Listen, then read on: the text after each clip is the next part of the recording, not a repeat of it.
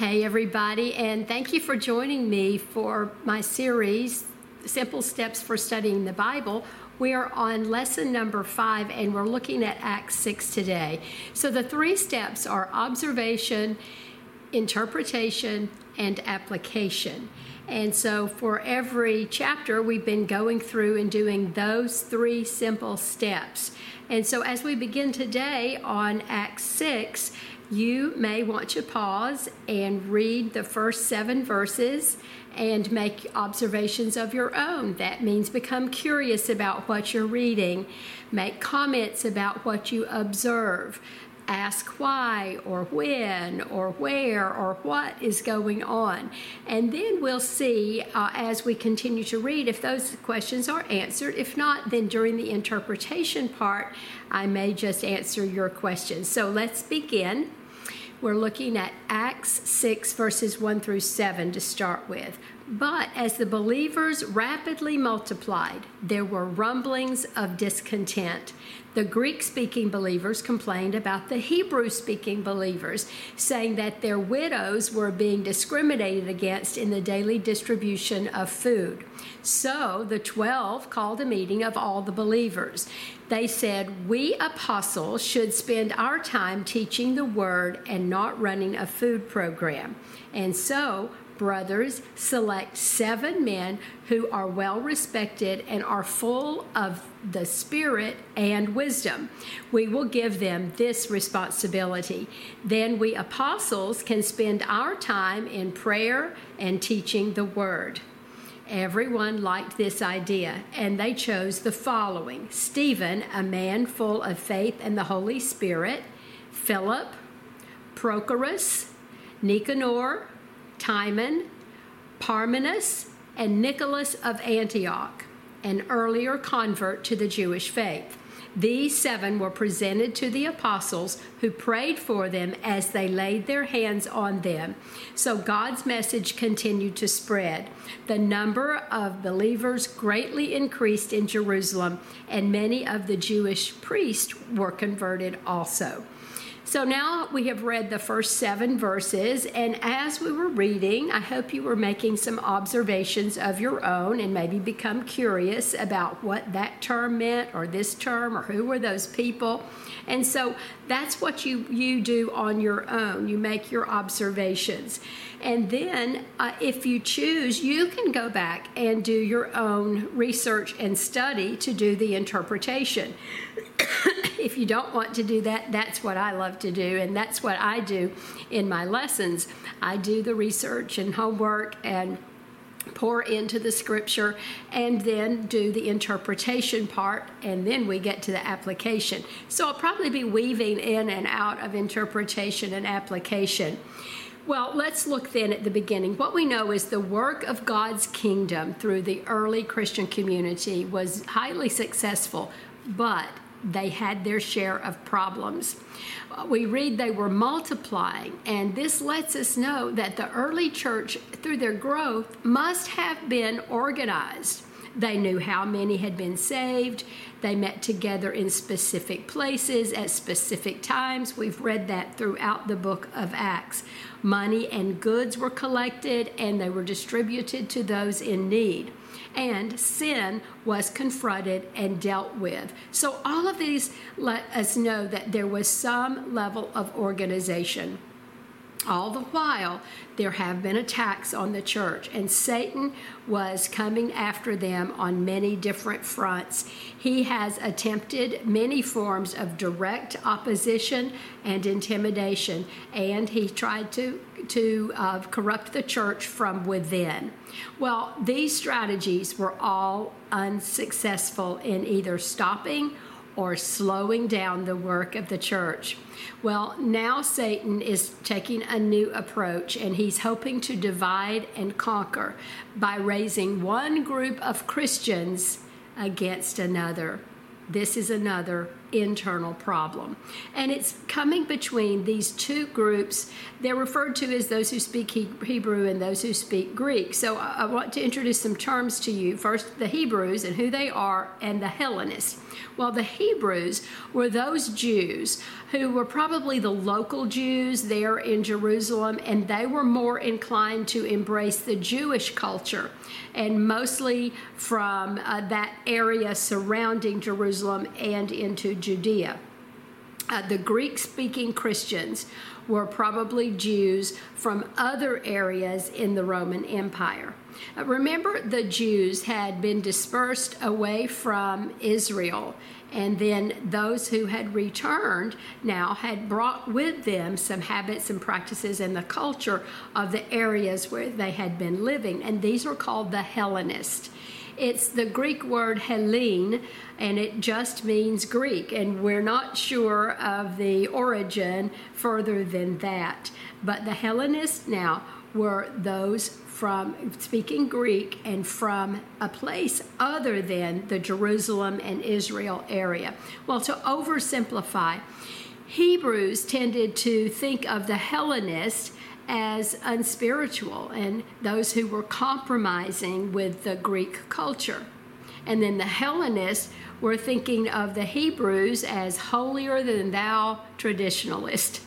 So you can just see right there this continuum of ideology and beliefs and practices that they were dealing with. Now, nothing in here says that it had to do with the theology of Christianity at this point. Well, but there's also another underlying issue. There's an ethnic situation.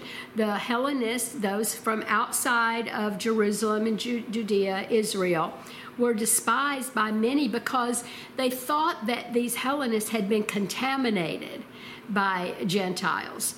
And Gentiles means the non-Jew. But the truth was that both the Hebrews and the Hellenists were coming to faith of Christianity in great numbers, but they were looking at each other as the other. It's often that suspicion or fear of the other causes divisions even today, whether it's in the church or outside the church, the fear of the other. Well, so there was already a natural suspicion between these two groups, and Satan tried to take advantage of that suspicion and fear and to create a division between the two groups. Well, it's important to remember that even though they had these titles, the titles of Hebrews and Hellenists, they were Christians. They were followers of Jesus. They were all from a Jewish background. So apparently some of the Christians from the Hellenistic background believed that the widows among the Hebrew Christians received better care. And so this favoritism was probably unintentional, but we know that Satan loves to use an unintentional wrong to begin a conflict. So the Hebrews were right in their hearts in that they were trying to reach out to everyone, and the Hellenistics were right in their facts that not everyone was being reached. And so these are perfect conditions for a church-splitting conflict. Well, what things split up churches? Well, for that matter, what things split up families and groups of people? Very often it's misunderstandings or unintentional oversights. And so how are they handled? Well, some are not. And as a result, this great divide begins. People take sides, and then there seems to be a war of words. See, when imperfect people get together, disagreements and hurt feelings and misunderstandings are inevitable. And if our expectations are too high, then disappointment is going to happen, and that can cause further feelings of hurt and resentment. Sin enters, and conflict affects the work that God is doing.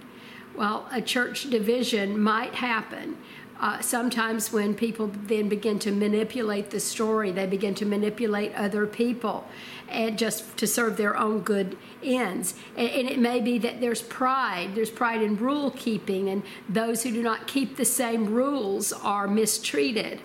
Or it may be that one interpretation of something that is non-essential and really obscure, like the color of the carpet, is emphasized and used as a measure for those who are included or excluded. Or it could be that somebody wants to take leadership over from the pastor or deacons or elders, and they begin to rally people together to get on their side.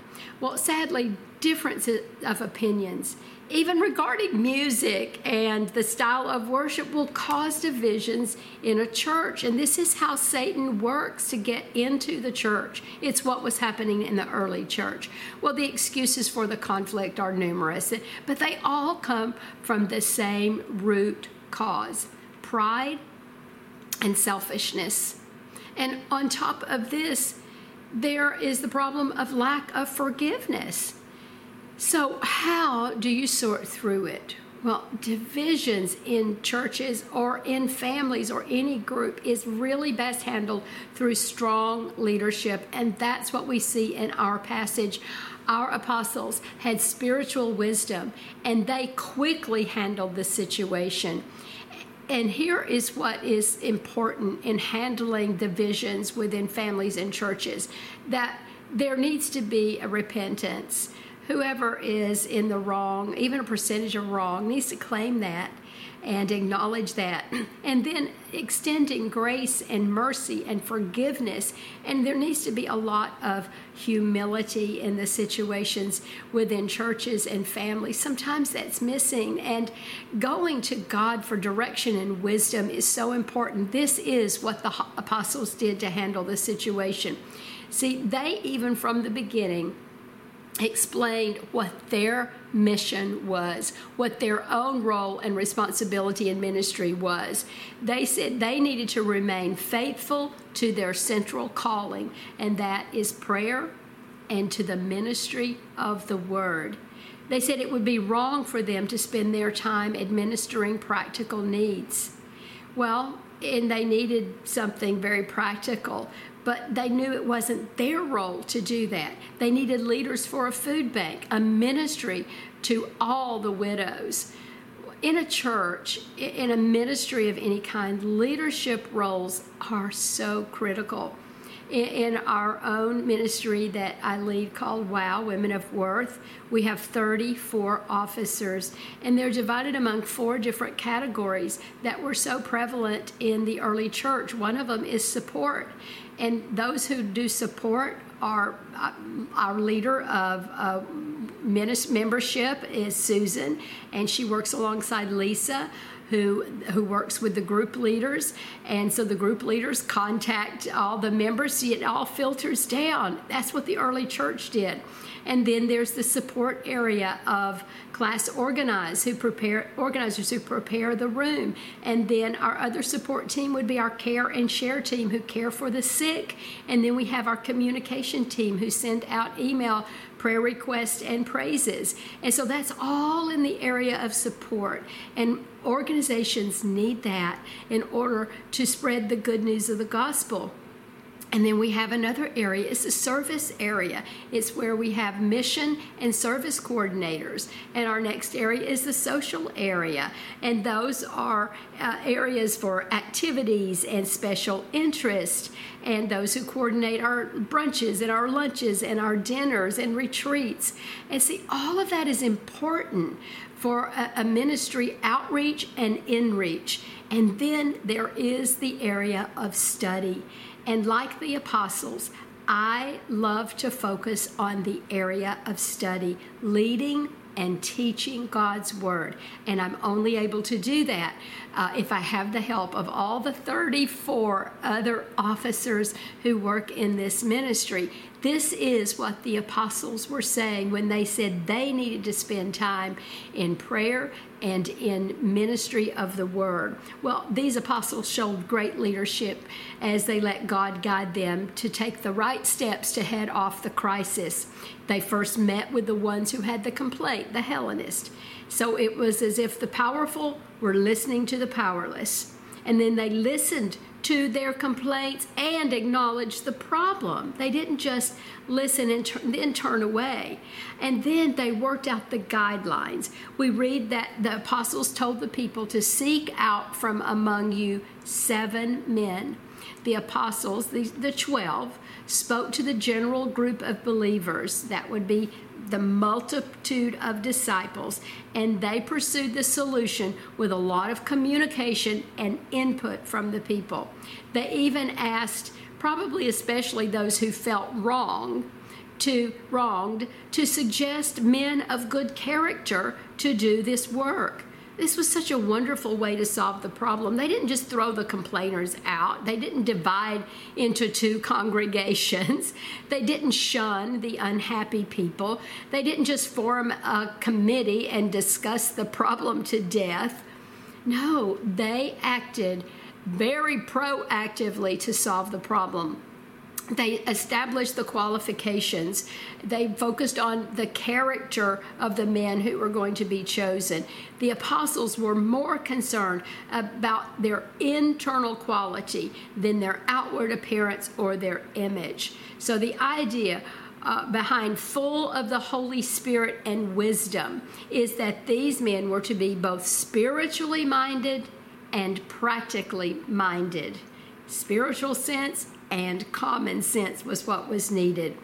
Well, they chose 7 men. We're not sure why 7. It was a common number that was used even back into the Old Testament times. It could have been that they assigned 1 person for each day of the week. And the final decision was going to rest with the apostles. But they asked the believers, the congregation, to nominate, because Scripture says, seek out among you. But the decision really rested with the apostles. This was not an exercise of congregational government, though the apostles wisely wanted and valued the input from the congregation. Such good leadership we see here. And so it is the selection of the deacons, and we have the reading of the names in this passage. Notice that Stephen is the first name, and he is given a full description, a man full of faith and the Holy Spirit. Must have been an enthusiastic believer from the beginning. We're going to look at what becomes of Stephen both in this lesson and the one that will follow in 2 weeks. Well, what we know by not just observing, but by digging in and researching, we know that these 7 men had Greek names, indicating they were probably Hellenists. So the people and the apostles showed great sensitivity to those who were offended, the Hellenists, by appointing them to be the very ones that would help take care of the widow's distribution.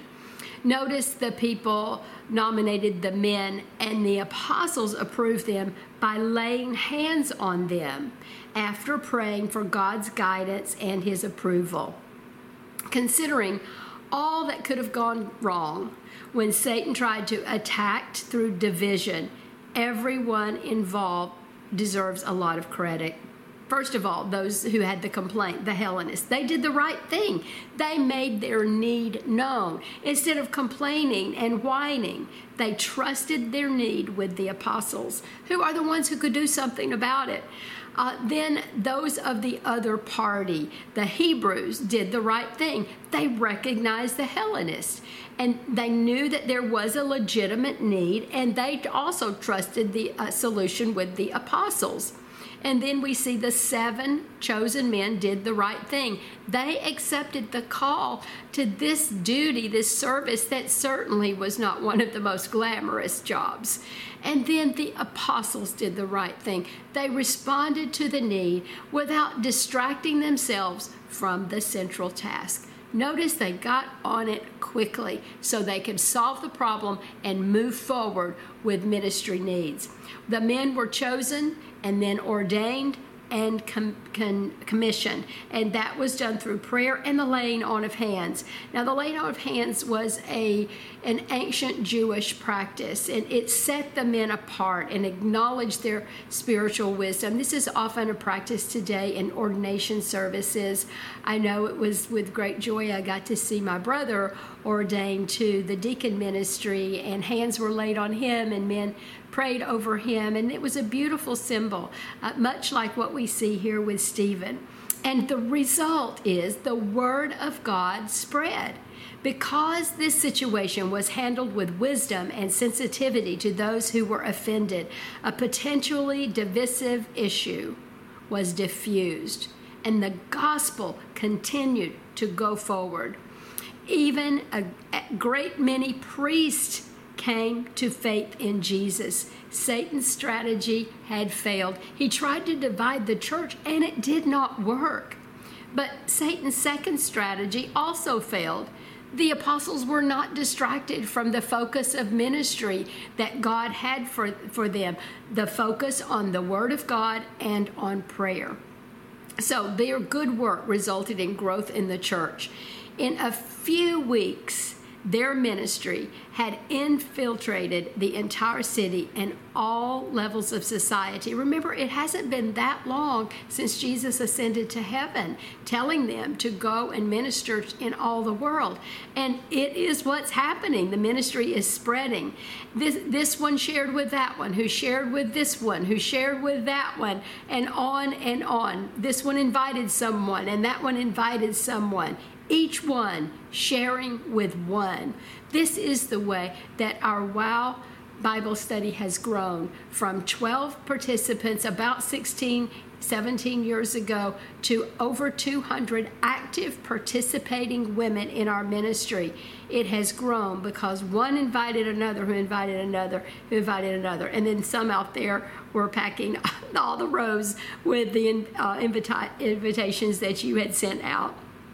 Well, that takes care of the first 7 verses in the book of Acts. Let's look at Acts 6. Let's look at verses 8 through 15. And this is when Stephen is arrested. So I'm going to read those verses. Stephen, a man full of God's grace and power, performed amazing miracles and signs among the people. But one day, some men from the synagogue of freed slaves, as it was called, started to debate with him. They were Jews from Cyrene, Alexandria, Cilicia, and the province of Asia. None of them could stand against the wisdom and the spirit with which Stephen spoke. So they persuaded some men to lie about Stephen, saying, "We heard him blaspheme Moses and even God." This roused the people, the elders, and the teachers of religious law. So they arrested Stephen and brought him before the high council. The lying witnesses said, "This man is always speaking against the holy temple and against the law of Moses. We have heard him say that this Jesus of Nazareth will destroy the temple and change the customs Moses handed down to us." At this point, everyone in the high council stared at Stephen because his face became as bright as an angel's.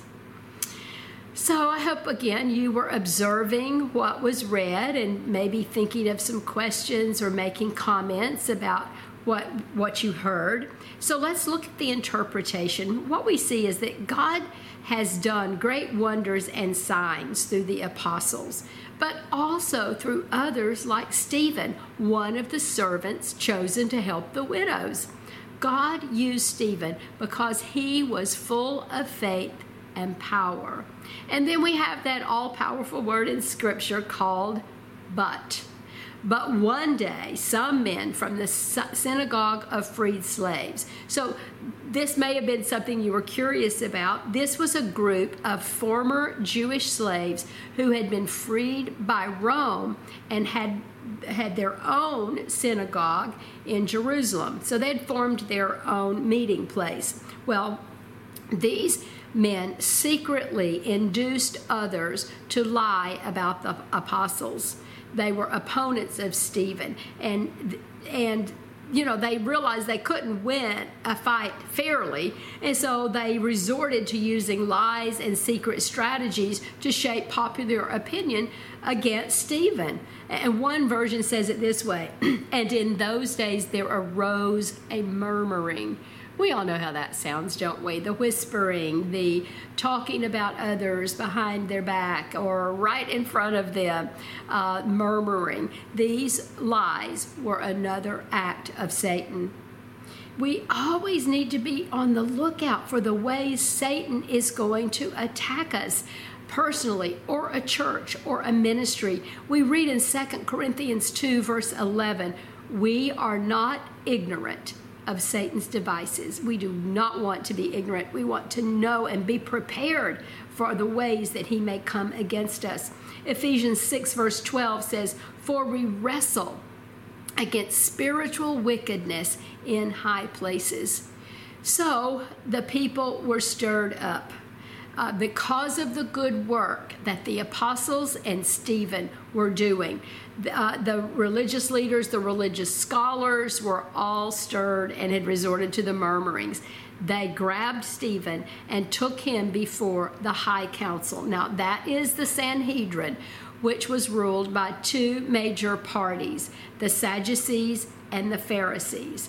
The dominant part of this council is the Sadducees.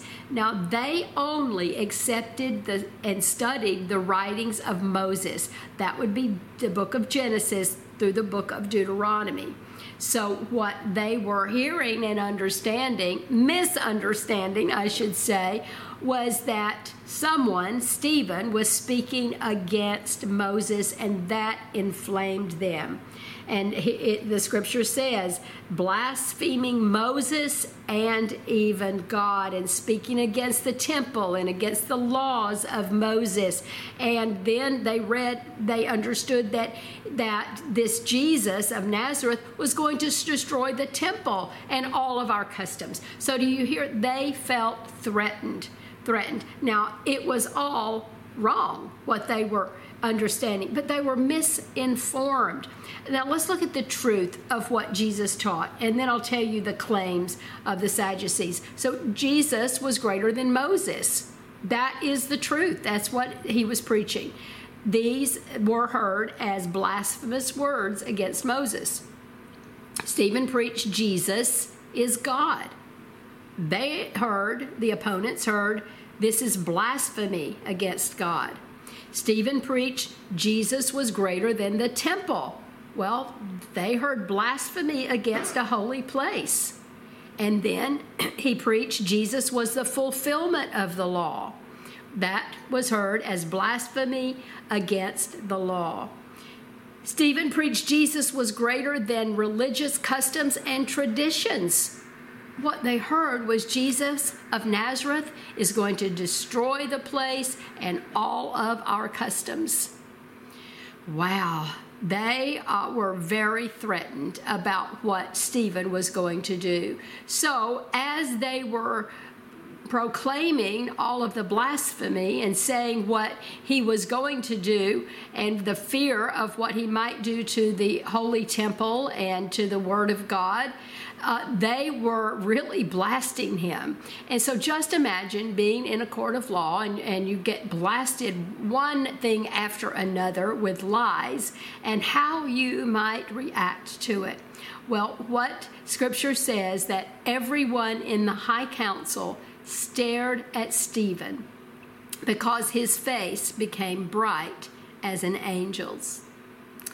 Stephen was on trial before the highest religious court he could face, examined by honored, educated, and powerful men.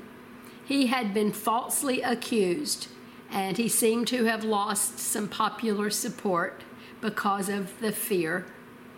The council, though, could not help but stare at him, for his face was like the face of an angel. Stephen's face didn't have that mild, soft, angelic look that we see in some of the paintings, and nor was it a look of stern judgment or anger.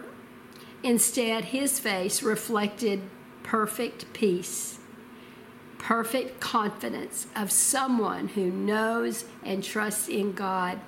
His face had the same reflected glory that Moses had when he beheld God. You know, his expression, I think, was one of the greatest rebukes or telling offs that I have ever heard. What they're saying is, evil, you're a blasphemer, you've blasphemed this and that. And he's sitting there with a holy face. Can you imagine the rebuke? Whoever is seeing him says there's something wrong here. See, this is a face of an angel, a holy angel of God manifesting the glow of God. So let's get in our heads that this is not a smirk he has on. It's not a smug grin. It's not a self-satisfied smile. You know, we get those when we think we have the upper hand or we have the real story. No, his was a glow of God's peace, very different from a smug look. You know, how does your face look? What does your face reflect? Especially in those times when you've been judged or hurt or called out on something. What do people see when they look at you? You know, we really want people to behold us with what we can call an aesthetic blessing. It has nothing to do with our physicality and how our face is shaped and the color of our eyes or hair. No, it's a beauty of holiness we want people to see. We want people to see the beauty of Christ flowing through us.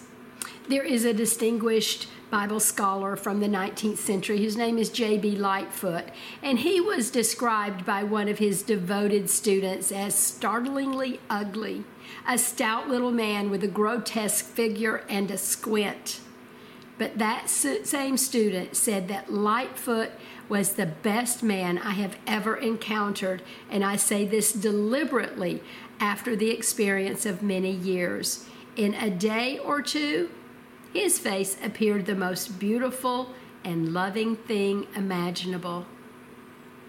Isn't it a beautiful image to see that someone could look at us and not see the color of our hair or a droopy chin or eyes that are squinting or a mouth that's all gnarled up, but see that we are glowing with the inner peace of Christ?